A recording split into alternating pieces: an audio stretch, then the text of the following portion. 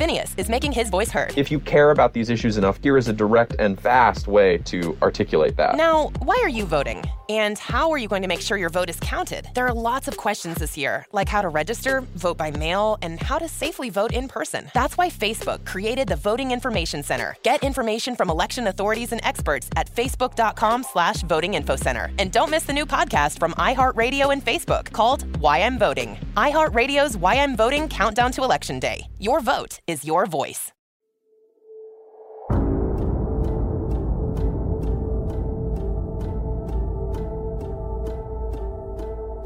Place your left hand on the Bible and raise your right hand and repeat after me. I do solemnly swear. We, the jury, find the defendant not guilty. Protests continued this weekend in Ferguson and around the country. It makes no sense. If it doesn't fit, you must acquit. Judge, you are the last line of reason in this case. Every one of us took an oath of office, and we're sworn to uphold the Constitution. From Tenderfoot TV in Atlanta, this is Sworn. I'm your host, Philip Holloway. Here's my final thoughts on the Lake Oconee murders. First, going into this, I felt a deep sadness for the Dermans and for those who knew and loved them. Now that I've seen the case evidence, particularly the photographs, and now that I have a better understanding of the savagery of those murders, I'm angry that there's some sick bastard out there who may very well get away with this. Secondly, I empathize with Sheriff Sills. If there's anything else he could possibly do, I don't have any idea what that would be. He left literally no stone unturned. There's a lot of things that he did in this case that if it were my case, I might not have thought to do, but he had the presence of mind to do them. Some things about this investigation were purposely left out of the podcast, but let me just say this. If I ever turn up missing or murdered, he would be the person that I would want investigating my case. Thirdly, here's what I think I know with a high degree of confidence. This was not random. This was not done by a professional. This was not done by the mob. I agree with the sheriff that Mr. Derman's head was likely removed to hide or to destroy some type of evidence. I do believe a gun was involved, and so does the sheriff. None of the Derman's children had any role in this. You have to keep in mind that they've been cleared. They cooperated with the investigation. You have to understand that whoever did this was not familiar with the inside of the Derman's residence. So, assuming that what I just said is right, and I think it is, here's what I think did happen. I believe that 2 or more adult locals arrived in the early morning by boat.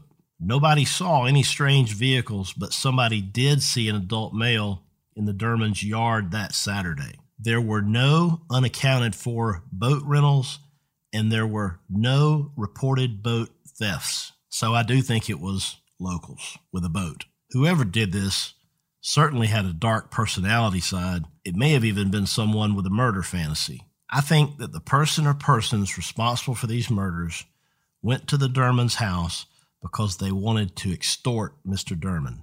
After all, Mr. Derman was perceived, at least, to have access to some cash. That raises the question of how are you going to extort Mr. Derman? And that's where Mrs. Derman comes in. I believe that she was going to be abducted for ransom, but that Mr. Derman tried to fight, physically fight, to prevent that abduction, and then the whole plan fell apart. That would account for Mr. Derman's apparent defensive wound to his hand. Remember, she was killed with a blunt object, a hammer or something similar to it, and I think he was shot. He may have also been beaten, but I do think he was shot. And then, while the body of Mrs. Derman was being bound and weighted down and sunk to the bottom of the lake, I think someone or someones remained behind at the home to decapitate Mr. Derman's body. And then, after Mrs. Derman was disposed of in the lake, whoever was in that boat returned to the Derman residence, and then everyone, along with Mr. Derman's head, left by boat.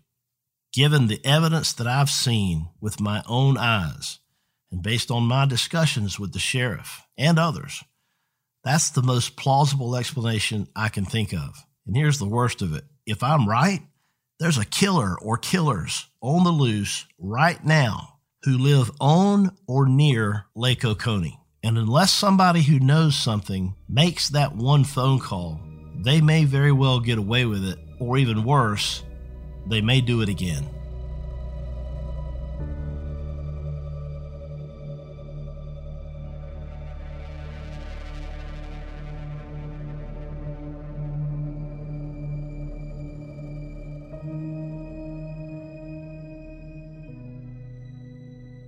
So before Sworn moves on to other issues and other cases, I wanted to look into one other question that's been on my mind. And that question is, what kind of person would do something like this? What sort of twisted psychology might be involved here? For those of you who listen to our sister podcast, Up and Vanished, you're no doubt familiar with Dr. Maurice Godwin. I reached out to Maurice to talk to him about this very question.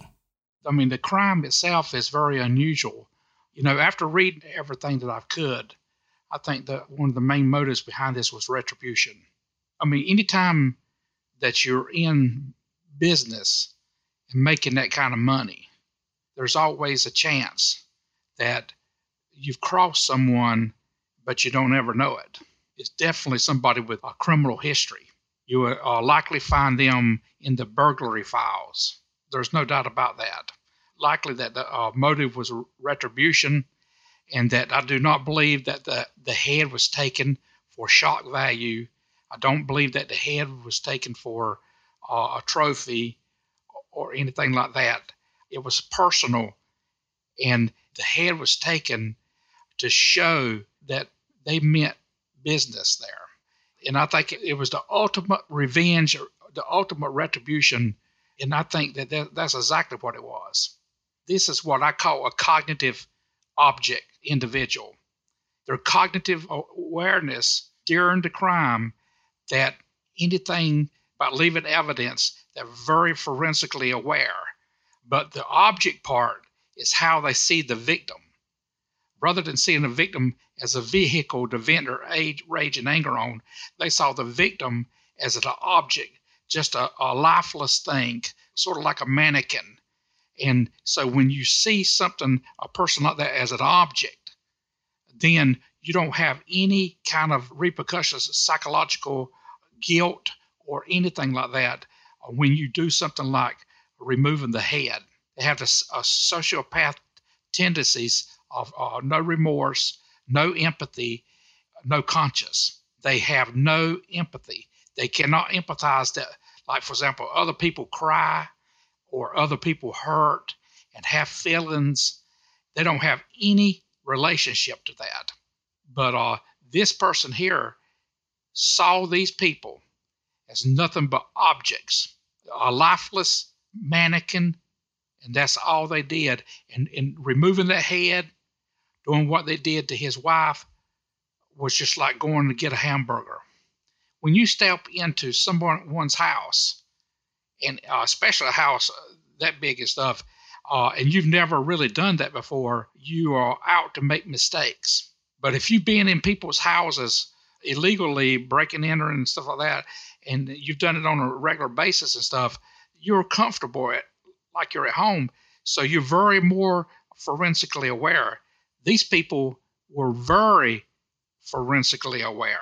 These are the type of people who see people as objects to control, objects to treat like a lifeless thing, a mannequin. That's exactly how they saw these people here. These are the type of people that will not talk about this. So it's going to be through investigative work that you're going to have to link them.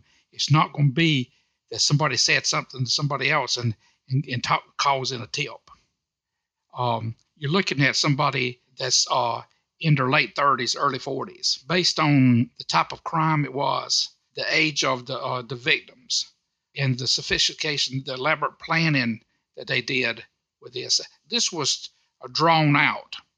They drew this out on paper, and they planned this out, and they pulled it off just like a military exercise. These people did exactly what they meant to do. They were planning to cut his head off before they ever stepped foot on his property. There's no doubt about it. The age, I mean, just considering doing this to a real elderly couple, a man 88 years old and stuff. This was really personal. Somebody had hate.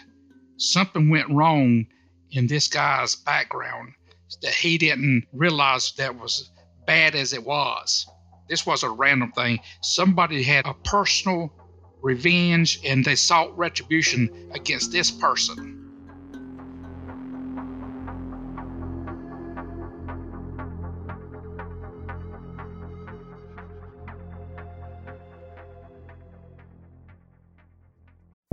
I want to tell you all about a new show, Hellstrom, from the Hulu original horror series. Hellstrom was produced by Marvel Television and is based on characters from the Marvel Comics. It's essentially the story of a very complicated family. The show follows Damon and Anna Hellstrom, the son and daughter of a mysterious and powerful serial killer, as they track down the worst of humanity, each with their own attitude and skills. It's the story of two broken children who were estranged and raised separately, becoming two very different people. All episodes of Hellstrom are streaming now only on Hulu. Good afternoon, Sheriff. Thanks for talking with me again. Thanks for having me. We've learned a lot about the double murder of the Dermans, last time we spoke and when we visited with you. We briefly covered the family members, but can you elaborate on how you eliminated family and close friends as suspects in this case? Yes, obviously we obtained cell phone records of the children. The estate of the Dermans passed only to their children, although there was one grandchild who did get a very small amount of money, but the three children inherited the estate. Obviously, we had their cell phone records, which included the tower sites that were being hit during the time of the crime. None of those tower sites were anywhere in the state of Georgia, much less near the Derman home. Obviously, that doesn't completely eliminate someone, but we polygraphed all three of the children, and of course they all passed the polygraphs. Nothing in the course of our investigation so far has revealed any sort of animosity or anything like that between their adult children and the victims. So through a combination of the totality of all of that, we eliminated them. Now, you've been sheriff for over 20 years now, and of course, I wouldn't presume to know what you plan to do in the future, but if it just so happens that your retirement comes before that break in the case, how would that affect you personally if it happens that you retire and there's never any resolution to this case? First of all, let me say I don't have any intentions of retiring anytime soon. And secondly, if I did retire, I certainly would like to, if that were to happen, I would not just turn over all these boxes and files. I'd like to sit down and explain everything I knew about the case. It's the only way that you could do that and do your duty before you retire. And even if I retired, I would certainly be available and willing to help in any way, even in my retirement. But let me stress again, just because I've been sheriff for over 20 years doesn't mean I'm ready to retire. What is the current situation of the reward that's available, and what is required for someone to be eligible to receive that reward? I don't have the total. When I first solicited that reward, the FBI contributed. I had money pledged by various organizations. But when I solicited that money, I asked that they'd give me that money for a year. If we didn't use it, I'd give it back. And many of the people who made those contributions did ask for the money back, and I distributed it back to them. I don't know what the total is right now. I presume the FBI still has 10,000 available. I don't know how many thousand I have here, but that's for information that will lead us to an arrest of the person or persons responsible for perpetrating this crime. Since the last time we spoke about the Lake Oconee murder, Sheriff, you found yourself back in the national news with another double murder on your hands. Would you like to give our listeners some insight into that case? Well, unfortunately, last Tuesday here in Putnam County, a state prison bus was traveling through our county, and two prisoners in the bus somehow got up into the driver's compartment and quite viciously murdered the two corrections officers and got out of the bus, carjacked an individual a motorist who was simply passing by, and then fled from the area, which quickly evolved into a nationwide manhunt that culminated last Thursday evening up in Rutherford County, Tennessee, near Murfreesboro. And obviously I was leading that manhunt. It was probably the biggest manhunt that drew the most attention. The desperate manhunt going nationwide tonight. 2 inmates in Georgia overpowering their guards on a prison bus, killing them, using the officers' own weapons. The inmates then getting away in a stolen vehicle they carjacked. Officials now warning they are armed and dangerous. This is 43-year-old Donnie Rowe and 24-year-old Ricky DeBose. They were on their way from one prison to another. There they are, when investigators say that they busted out of the locked part of that bus. Now, they overpowered 2 guards, stole their weapons, and killed them both in front of 31 other inmates.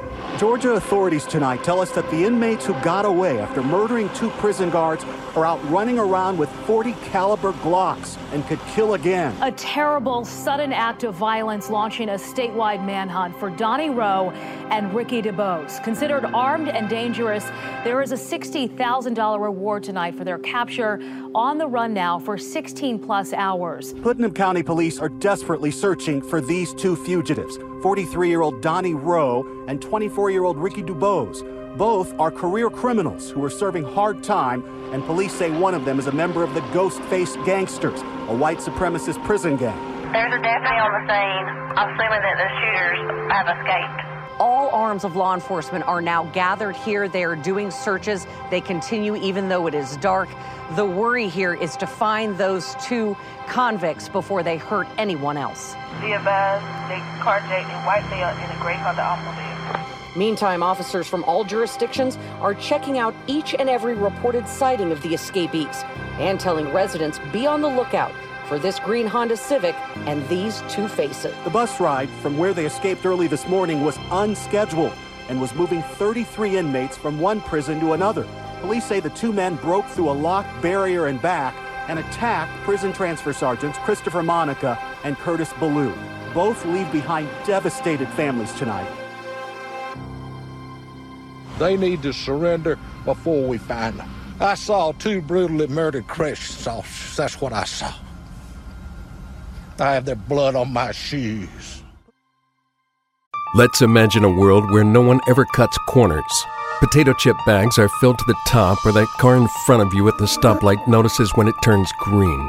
Well, a place like this exists, where square pizzas are placed into square boxes and wings come in jumbo size. We're talking about Lido Pizza, with an all-new online ordering website for easy ordering. Lido Pizza is square because Lido Pizza never cuts corners. Check it out at lidopizza.com. On June 13th, just one day before the release of Sworn, these 2 convicted armed robbers allegedly shot and killed 2 Georgia corrections officers during a prison transport, and they happen to have done this in Putnam County. Sheriff Sills, of course, was one of the first arriving officers and led a nationwide manhunt that wound up in Tennessee following a series of carjackings, car thefts, a breaking and entering, a home invasion, and finally ending in Tennessee following a high-speed police chase where they actually shot at the deputies with guns that were stolen from the murder victims in Georgia. Sheriff Sills said that this high-speed chase ended in Moore County, Tennessee, 75 miles southeast of Nashville. Just a few days later, Sheriff Sills went personally to pick them up and bring them back to Georgia, where they now face capital murder charges and are facing the death penalty. A lot of people are asking about DNA or the lack of DNA. Was there ever any DNA of any type that was collected that could not have been identified? Every piece of tangible evidence that was there or any place that we thought there would be, we submitted that to the lab. I won't elaborate on what results may or may not have resulted from their testing. There's a lot of people that are asking about a deceased child of the Dermans that had been murdered some years prior to this. Was that episode looked at, and do you think there's any connection? Yes, obviously, when we heard that they had a son who had been murdered, we obviously looked at that immediately, almost. The Dermans moved here, had been living here for 14 years. They left the metro Atlanta area in 2000, shortly after their son was murdered. Their son was not a drug trafficker. He was not in any cartel. He was none of the above. Their son, unfortunately, was like so many people that I've dealt with over the years. They had this one son who was a drug addict, and as many people know, they start doing anything to get their drugs. This was a typical scenario where, he'd stolen from his parents and did thefts, and eventually actually did a robbery one time up in New York, and he was in and out of rehab and things like that. And on his birthday in the year 2000, he and another individual went over in west side of Atlanta, kind of over near the area they call the Bluff today, which is a well-known drug area in the city of Atlanta. And he and a friend went over there to buy some drugs. I highly suspect he probably was using some money that he'd gotten for his birthday. And unfortunately, they pulled up on the street to a drug dealer over there, and that individual apparently was not selling that day. That individual was robbing and shot both of them in their car. The Nerman's son died there at the scene. The other individual lived, and someone was arrested, prosecuted, tried for murder, and is presently in prison for the murder of the Derman boy and the aggravated assault of the other person. That person survived, of course. The Dermans didn't go to the trial. People told us there was getting ready to be a parole hearing. Absolutely untrue. People told us that the Dermans had written letters to the parole board. Did not happen. There certainly seems to be no nexus between his murder and his parents' murder. We saw the guard shack at the entrance to their subdivision. At the time, it did not have gates, but was it a situation in 2014 where if you lived there and you were expecting a guest or a visitor that you would have to call the guard shack, call security, and leave their name at the front? Yes, there wasn't a bar there as there is now, or the scanner.